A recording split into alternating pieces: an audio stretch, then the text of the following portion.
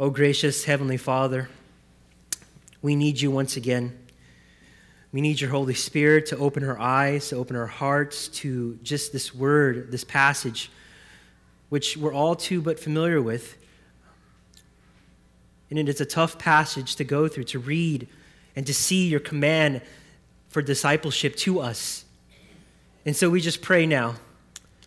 Again, help us to take this in tenderly. Help me, Lord, to be a vessel as I serve your people. And I just pray, Lord, that this text really preaches to our hearts this morning as we live and as we go about the Christian life and as we follow you. Lord, we give you all the glory and all the praise in Jesus' name. Amen. You may be seated.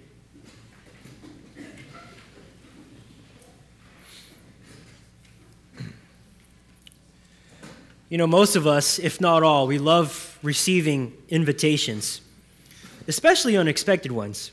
Whether you're invited to a wedding or a birthday party, it's always a joy when we get to open an invitation. Of course, nowadays we receive evites or email invitations, which is sort of almost the same thing.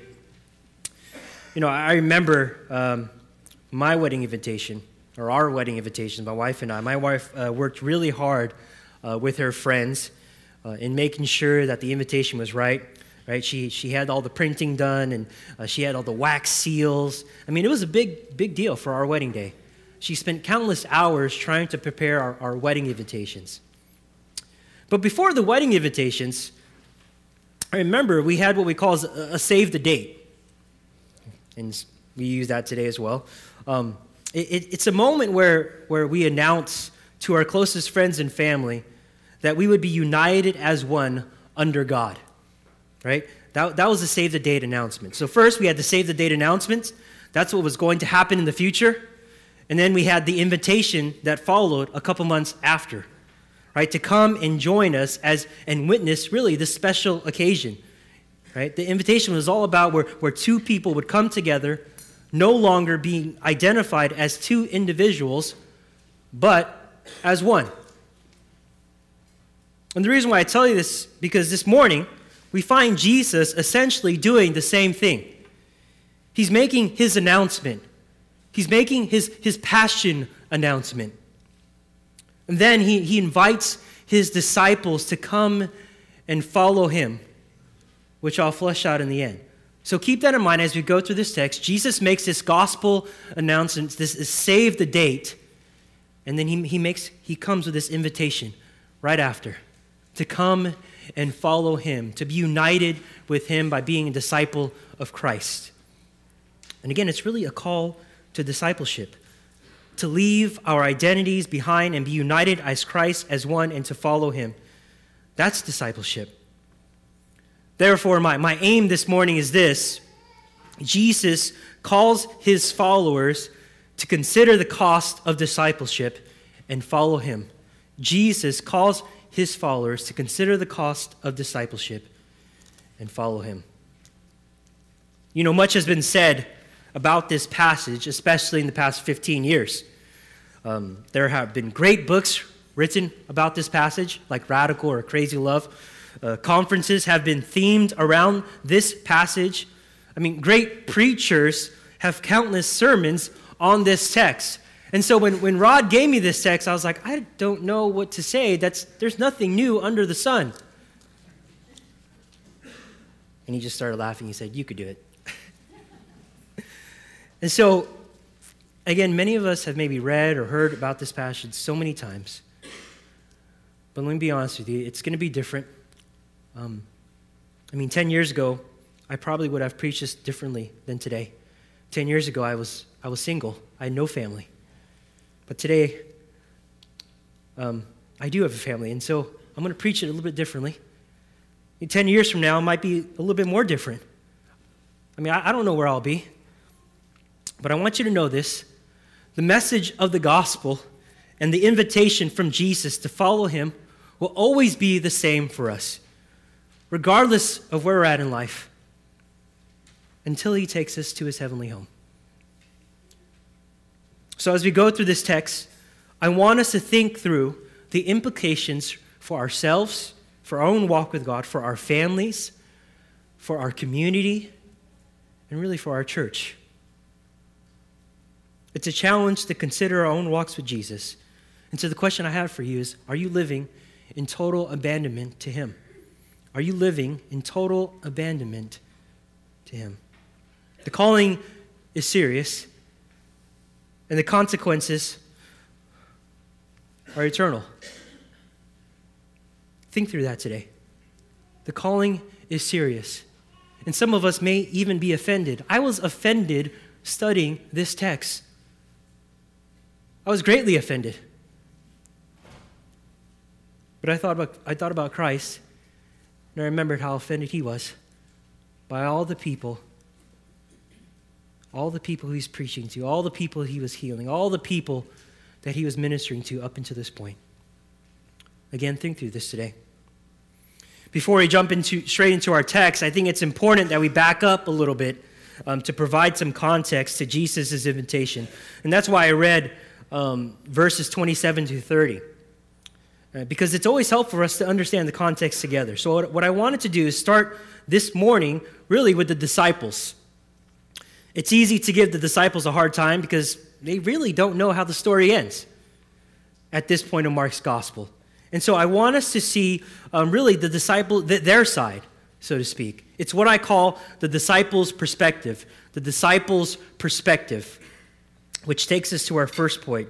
Verse 27, and Jesus went on with the disciples to the villages of Caesarea Philippi. And on the way he asked his disciples, "Who do you say that I am?" And they told him, "John the Baptist, others say Elijah, and others one of the prophets." And he asked him, "But who do you say that I am?" Peter answered, "You are the Christ." And he strictly charged them to tell no one. What we find here is that the disciples see Jesus, but they don't see everything. It's the same image as a blind man in the prior scene, where at first, remember, he saw as trees walking. And so as Pastor Rod mentioned last month about talking about Peter's fuzzy faith, Peter knew the answer. The disciples knew the answer, but they didn't know what the answer meant. They didn't know what the answer meant. The disciples knew or had this view of Jesus, but they didn't know what all of it meant at this point. Okay? So follow me. If we pull back even more, we recall the first 8 chapters of Mark, and it points to who Jesus is. Okay? That's the whole point of the first 8 chapters of Mark is who Jesus is. And we're definitely going to see Jesus' point of view later. But I don't think many of us have ever considered the disciples' point of view. I mean, it's again, like I mentioned, it's easy to criticize the disciples, especially Peter, right? Shoot from the hip, Peter. Say anything, Peter. But I think what I failed to realize as I study this text really is putting myself in the disciples' shoes. First, allow me to show you who Jesus is, really from a historical perspective, according to the disciples, from a historical perspective. The text I just read, the passage, "Who do you say I am?" They told him John the Baptist, others say Elijah, and others one of the prophets.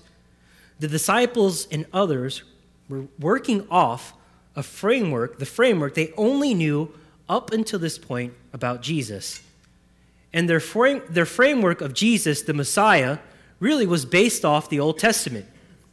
So follow me. Here's what I mean.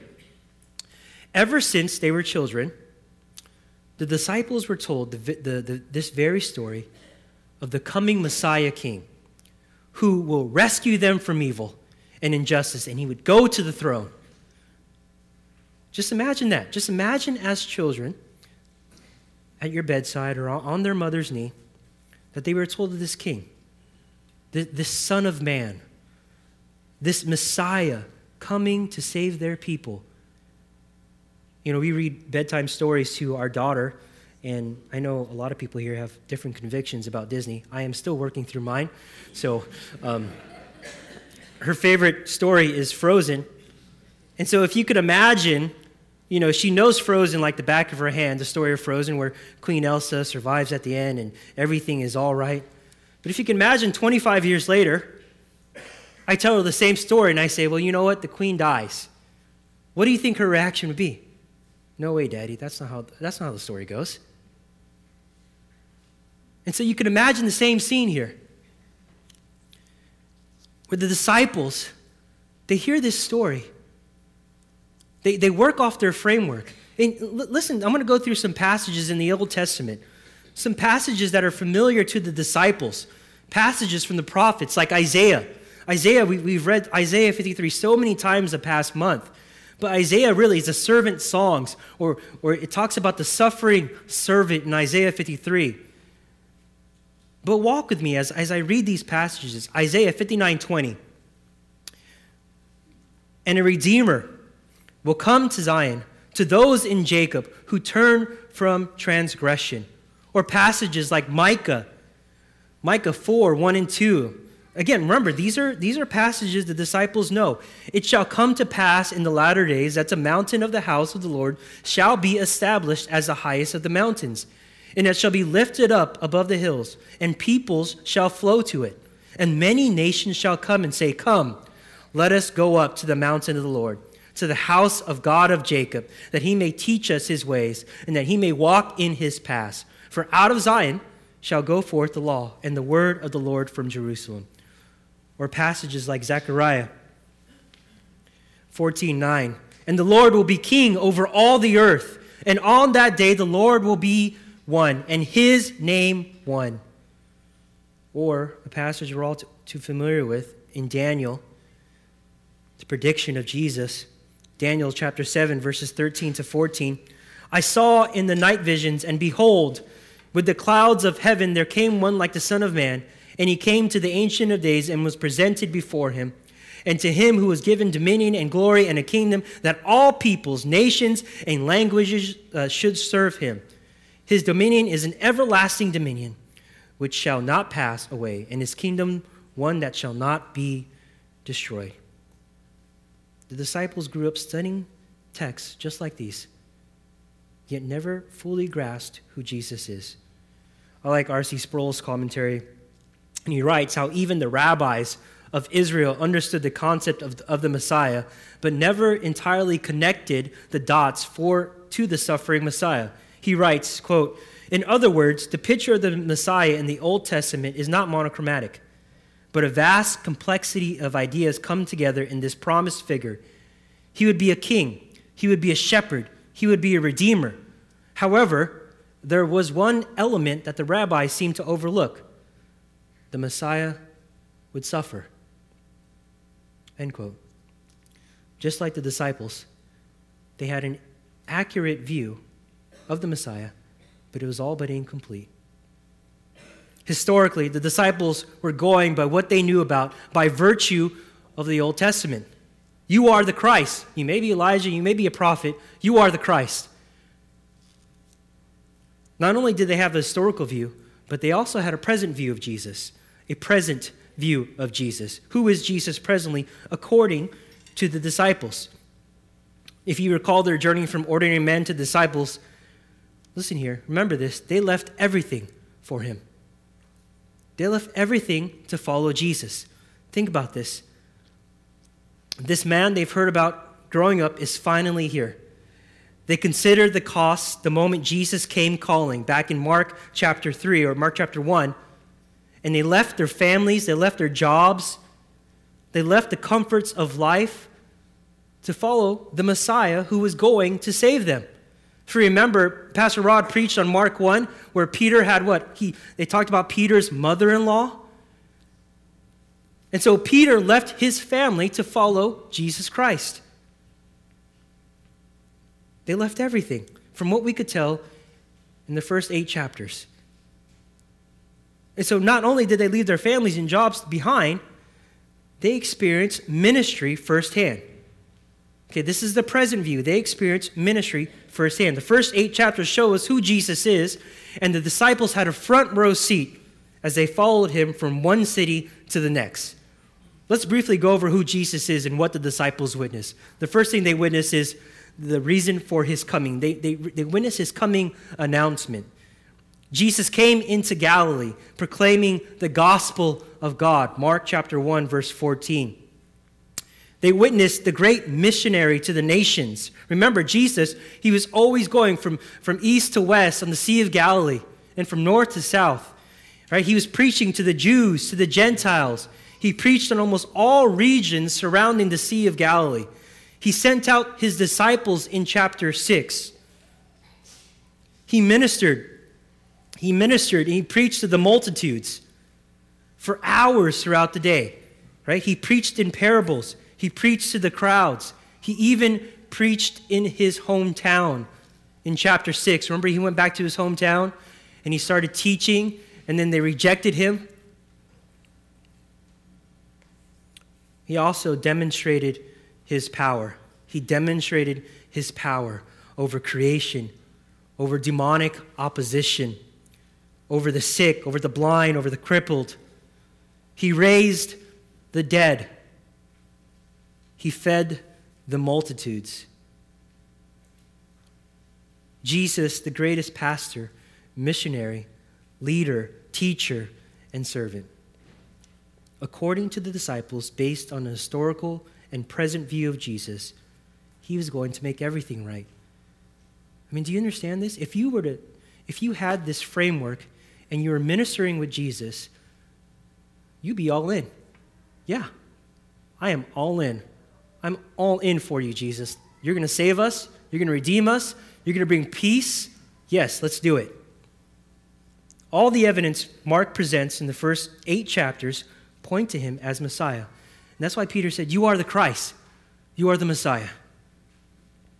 But what happens next is really the turning point in the book of Mark.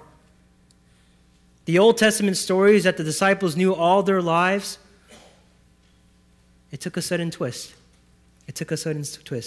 Remember what I said. The disciples were only working off their framework for what they knew about Jesus in the Old Testament. Jesus accepts what Peter says. He says, you're right, I am the Christ. But Jesus also says, look, there's something else that must happen. It's like Jesus saying, I am the king, but I'm not like the king you were expecting. In other words, Jesus is saying, you're right, Peter, I am the Christ, but hold on just a minute. Something must happen before I save you. Which brings us to our next point. It's what I call the sufferer's prediction. The sufferer's prediction. And I know the heading gives it away. The first thing I want us to notice here is Jesus' most surprising statement up until this point. It's what I call the great truth. The great truth. And so here's the gospel announcement. Here's the save the date. And he began to teach them that the Son of Man must suffer many things and be rejected by the elders and the chief priests and the scribes and be killed, and after 3 days rise again. And as mentioned last week, this was the first of 3 passion statements or predictions that shows up in Mark's gospel.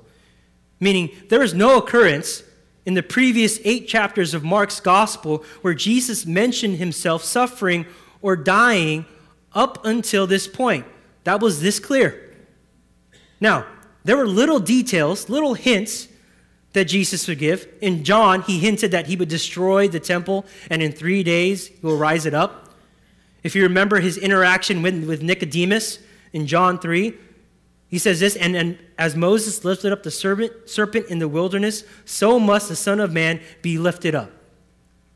In Matthew, Jesus refers to how the bridegroom will be taken away, and that's in reference to his sufferings. But clearly, this is something new. Something new coming out of Jesus. This announcement is something new coming out of Jesus' mouth. He must suffer, be rejected, and be killed. Therefore, Jesus' statement here turned the disciples' world upside down. They were stunned. Never before this moment has anyone connected the Son of Man to the suffering Messiah. And in this text, Jesus begins to lay out what he must do in order for him to be the complete Messiah of the Old Testament. I like how one writer puts it. In other words, he says this, Jesus is saying, I'm not going to Jerusalem to live, but to die. I'm not going to Jerusalem to gain power, but to lose power. I'm not going to Jerusalem to rule over everyone, but to serve. I'm not going to Jerusalem to defeat the authorities here on earth, but I'm going to defeat evil. That's what Jesus is saying. And I want you to sense the tension build. In other translations, it says that he must suffer and that he must be killed. Jesus is not saying that he's come to die, but he has to die. It's absolutely necessary that Jesus dies in order for the redemptive story to take its proper place in history. And just so there's no confusion, what does Mark add? Look at verse 32. Jesus says what?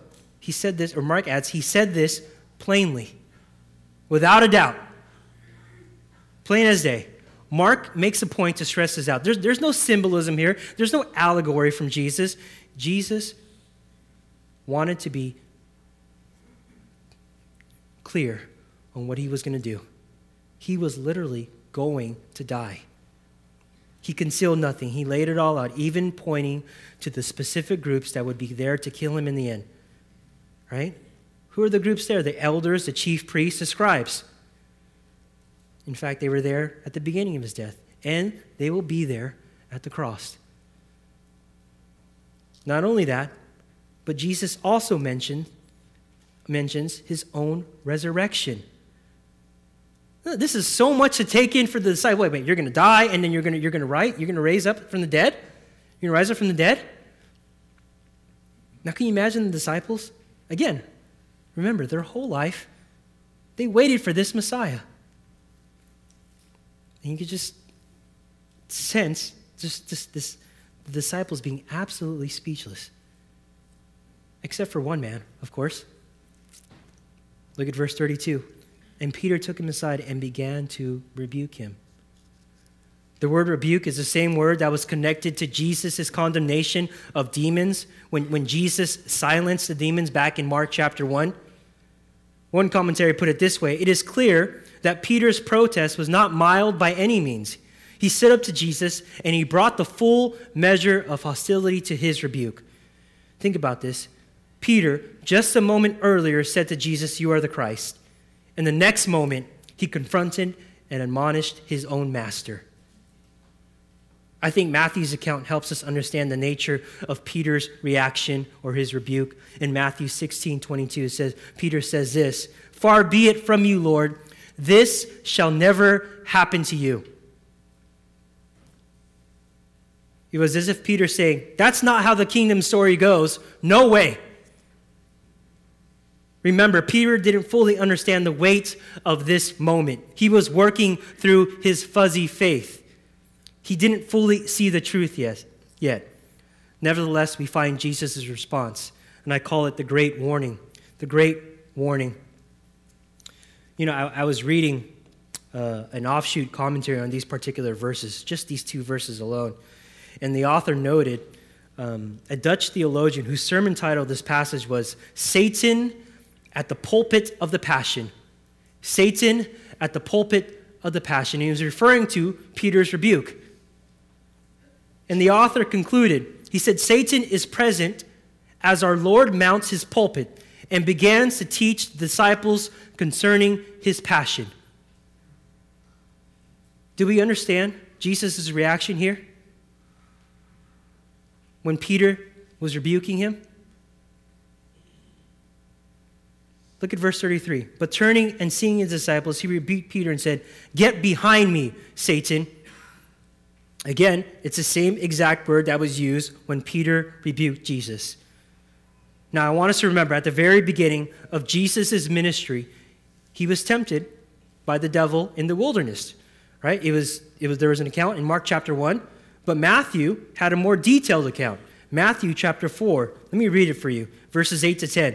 Again, the devil took him to a very high mountain and showed him all the kingdoms of the world and their glory.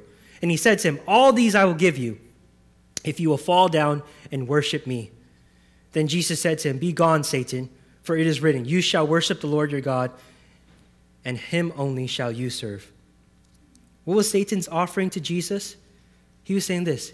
Satan was saying, look, Jesus, there's no cross, no rejection, no suffering, ultimately no death. Satan was saying, to Jesus during the time of this wilderness, you want the throne, Jesus? There's a way to get there with no pain or suffering. So what we find here in our passage is Satan's temptation once again by virtue of Peter. Remember Matthew's account of Peter's words. Far be it from you, Lord, this shall never happen to you. In other words, Peter's saying, you want the throne, Jesus? You can get there with no pain or suffering. Same idea. But Jesus knew the importance of his own prediction. And he continues, verse 33, for you are not setting your mind on the things of God, but on the things of man. Jesus then shows Peter what we all know too well. There's God's way, and there's man's way. The world follows Satan and the perishable things he has to offer, but true disciples of Jesus set their minds on the things of God. Are you setting your minds on the things of God, church?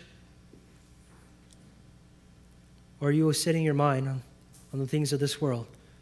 Just like the Apostle Paul, he warns us, he tells us, if then you have been raised with Christ, seek the things that are above. Seek the things where Christ is, seated at the right hand of God. Set your mind on things above, not on things of this earth, for you have died, and your life is hidden with Christ in God. Jesus then goes even further in the following verses. He says, Peter, you're not getting it. Let me tell you what it means to be a true disciple. Which brings us to our last point, which I call the King's Proclamation. The King's Proclamation. Here's the invitation, church.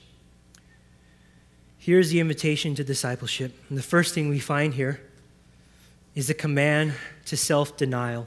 The command to self-denial. And calling the crowd to him with his disciples, he said to them, if anyone would come after me, let him deny himself and take up his cross and follow me. If anyone would be my disciple, Jesus is saying, first, you must deny yourself. It's really a call in putting to death the one thing that's most important to you, which is yourself. That is the one thing that is important to you, yourself.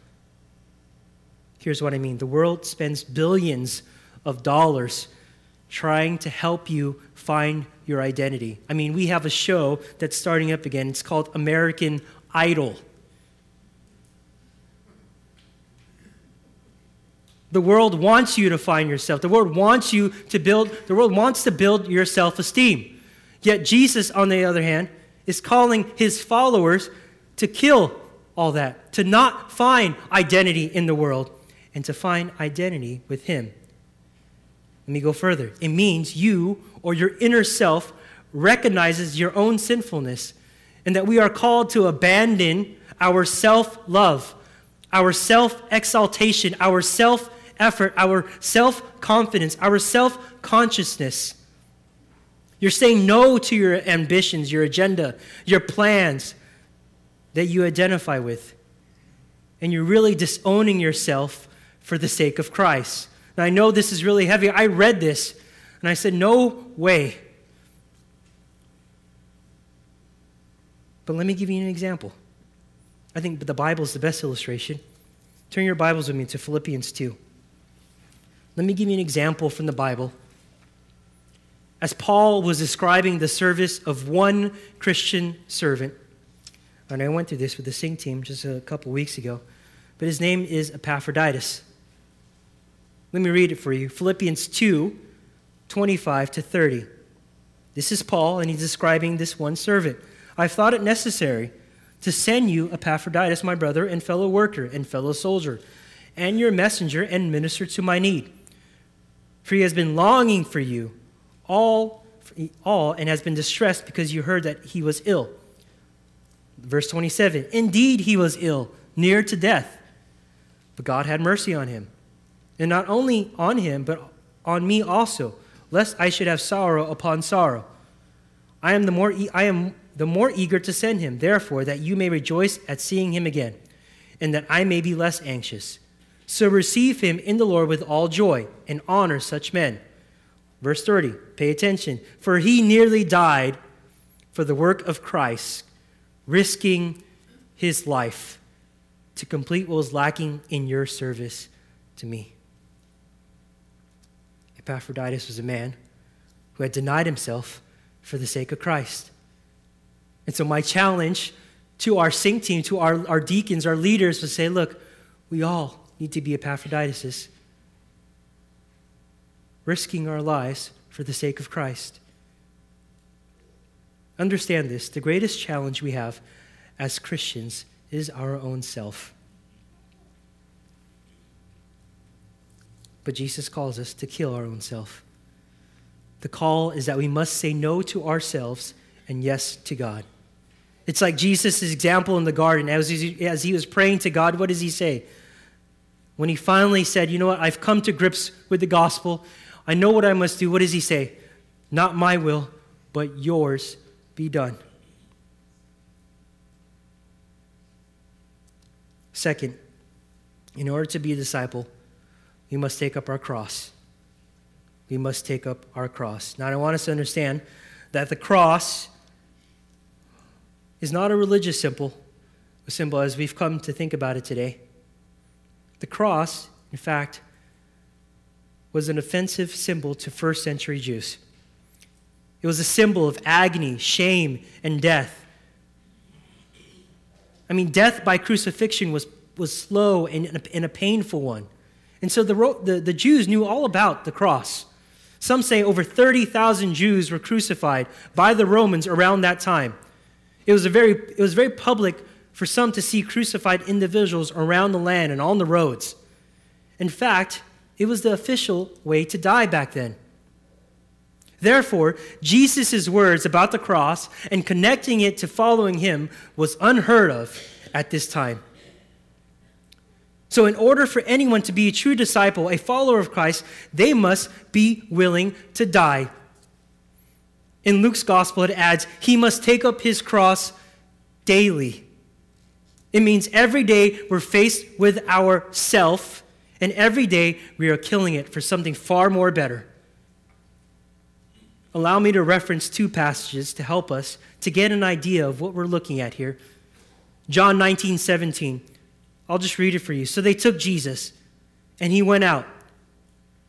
Listen, bearing his own cross to the place called the place of skull, which in Aramaic is called Golgotha. Here's Jesus. He's on his way to Calvary, bearing his own cross on his back. Then, in connection to that, we are called to follow his lead. Hebrews 13, verse 13. Let me start with verse 12. Hebrews 13, chapter 13. So Jesus also suffered outside the gate in order to sanctify the people through his own blood.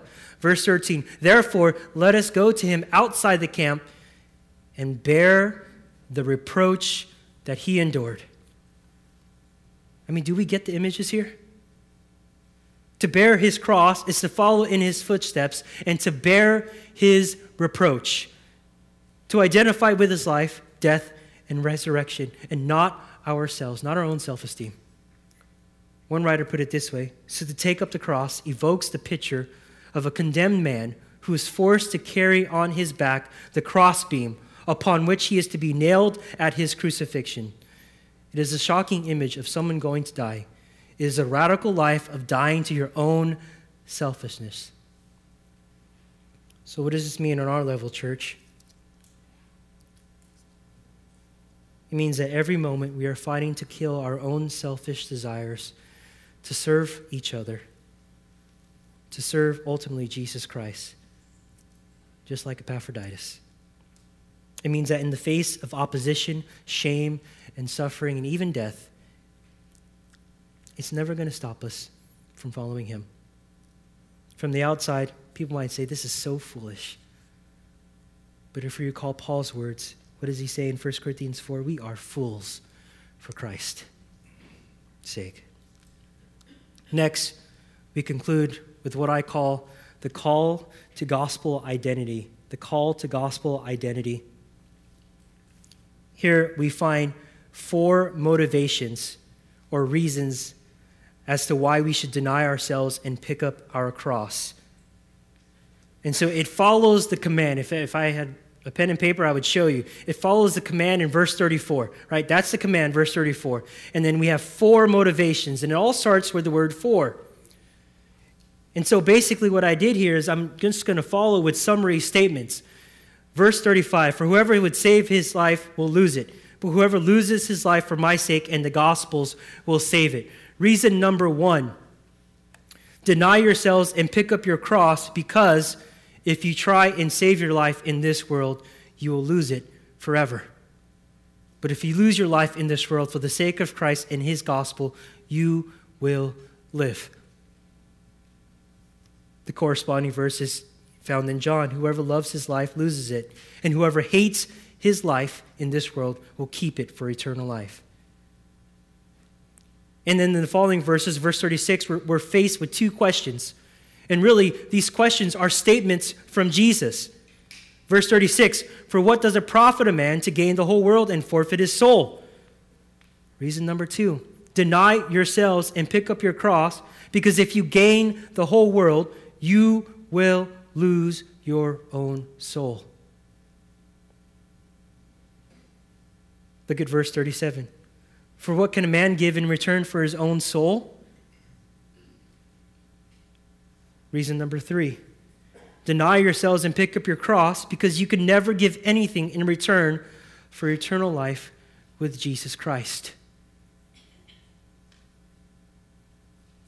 The more we grow in knowledge of Christ and as Christians, the answer to these questions is nothing.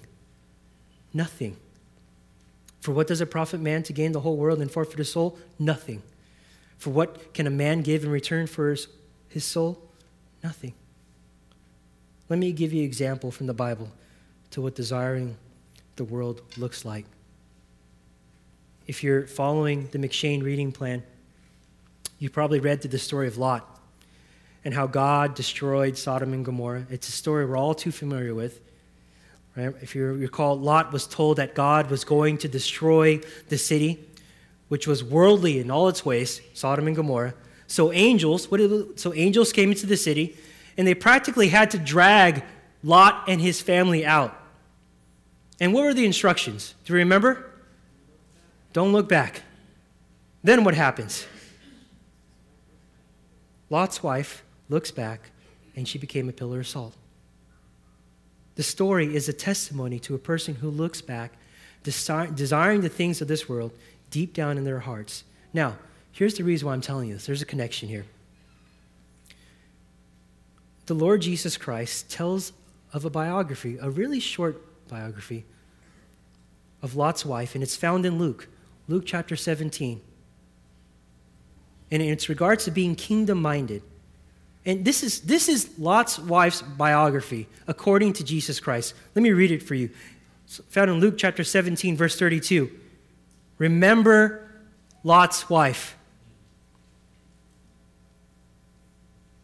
Then he says, whoever seeks to preserve his life will lose it, but whoever loses his life will keep it.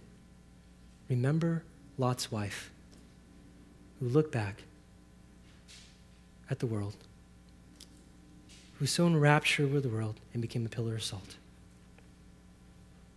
Lastly, verse 38. For whoever is ashamed of me and my words in this adulterous and sinful generation, of him will the Son of Man also be ashamed when he comes in the glory of his Father with the holy angels.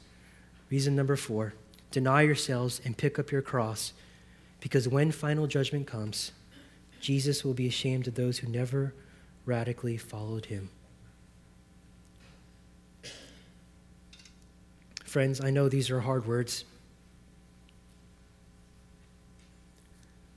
It took me a while to grasp the entirety of this text. In fact, I can't wait to talk to Rod and say, I can't believe you made me do this. But you feel the words, the weight of Jesus' words, and my inner self is always saying no. Is always saying no. But I'm reminded of Jesus' journey to Jerusalem. I think we all are. And so what we're doing is we're going to prepare for chapter 9 and following as Jesus makes this journey to Jerusalem. And so many things See, here's what Jesus does. He always tells us, and then he shows us. And so he's going to show us from chapter 9 and following. He's going to show us that he was betrayed by Judas, that he was denied by Peter, that he was abandoned by the majority of his disciples, that the crowds hated him, they wanted to kill him, that the elders, chief priests, and scribes all mocked him. But it is the King on the cross who showed us what true self-denial looks like. He carried his own cross as he walked to Jerusalem. He took all the shame, all the hate.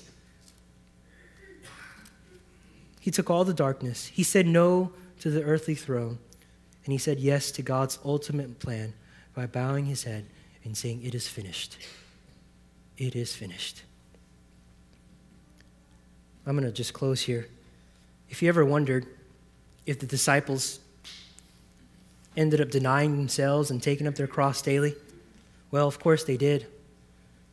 I mean, Acts tells us they were just on this mission to proclaim Christ, to follow him to the very ends of the earth, willing to risk it all. And so I'll close here because I was reading the Fox's Book of Martyrs, and I'm going to show you that the disciples followed Christ to the very end and that they denied themselves. And I'll read you snippets of some disciples and how they lost their life, and it'll be on the display here. Philip was born in Bethsaida in Galilee and was the first called by the name of disciple. He labored diligently in Upper Asia. He was scourged, thrown into prison, and afterwards crucified. Luke, the evangelist, the author of the gospel, which goes under his name, he traveled with Paul through various countries and is supposed to have been hanged on an olive tree by the idolatrous priests of Greece. Matthew, whose occupation was that of a toll gatherer, was born at Nazareth. He wrote his gospel in Hebrew. The scene of his labors was Parthia in Ethiopia, in which latter country he suffered martyrdom, being slain with a halberd in the city of Nadabah. And of course, we're reading Mark's gospel, so let me add Mark. He was born of Jewish parents to the tribe of Levi. He's supposed to have been converted to Christianity by Peter, and under whose inspection he wrote his gospel in the Greek language. Mark was dragged to pieces by the people of Alexandria, ending his life under their merciless hands. And then Peter, the one who rebuked Christ, denied Christ, but in the end followed him. He was born in Bethsaida in Galilee. He was by occupation a fisherman. Peter is supposed to have suffered martyrdom at Rome during the reign of the Emperor Nero, being crucified with his head downward at his own request. Church, may we all be disciples of Christ, no matter what the cost. Count the cost. I plead with you. He is worth it, not because I say so, but because the Bible says so. Let us pray. Dear God, speaking in my flesh, I know I did not do this text justice, but Lord, you are perfect. Your word is perfect. And so as we read and reread this passage, as we live the Christian life, remind us time and time again that there is a cost to following you. That here in America it may look a little bit different, but there are brothers and sisters who don't have the freedom that we do, but are being persecuted, just like your disciples.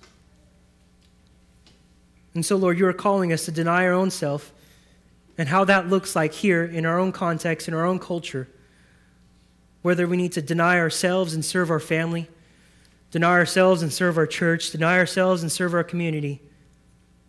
Lord, let us not be ashamed of the gospel, but to proclaim you and to follow you to the ends of the earth. No stories will be written about our church. No stories will be written about us. And that's okay, because we look forward to that hope where we will see you in heaven. We thank you, Lord, for dying on the cross for our sins, for rising in on the third day, for ascending into heaven so that we will one day worship you forever and ever. And that is our hope. Lord, we worship you.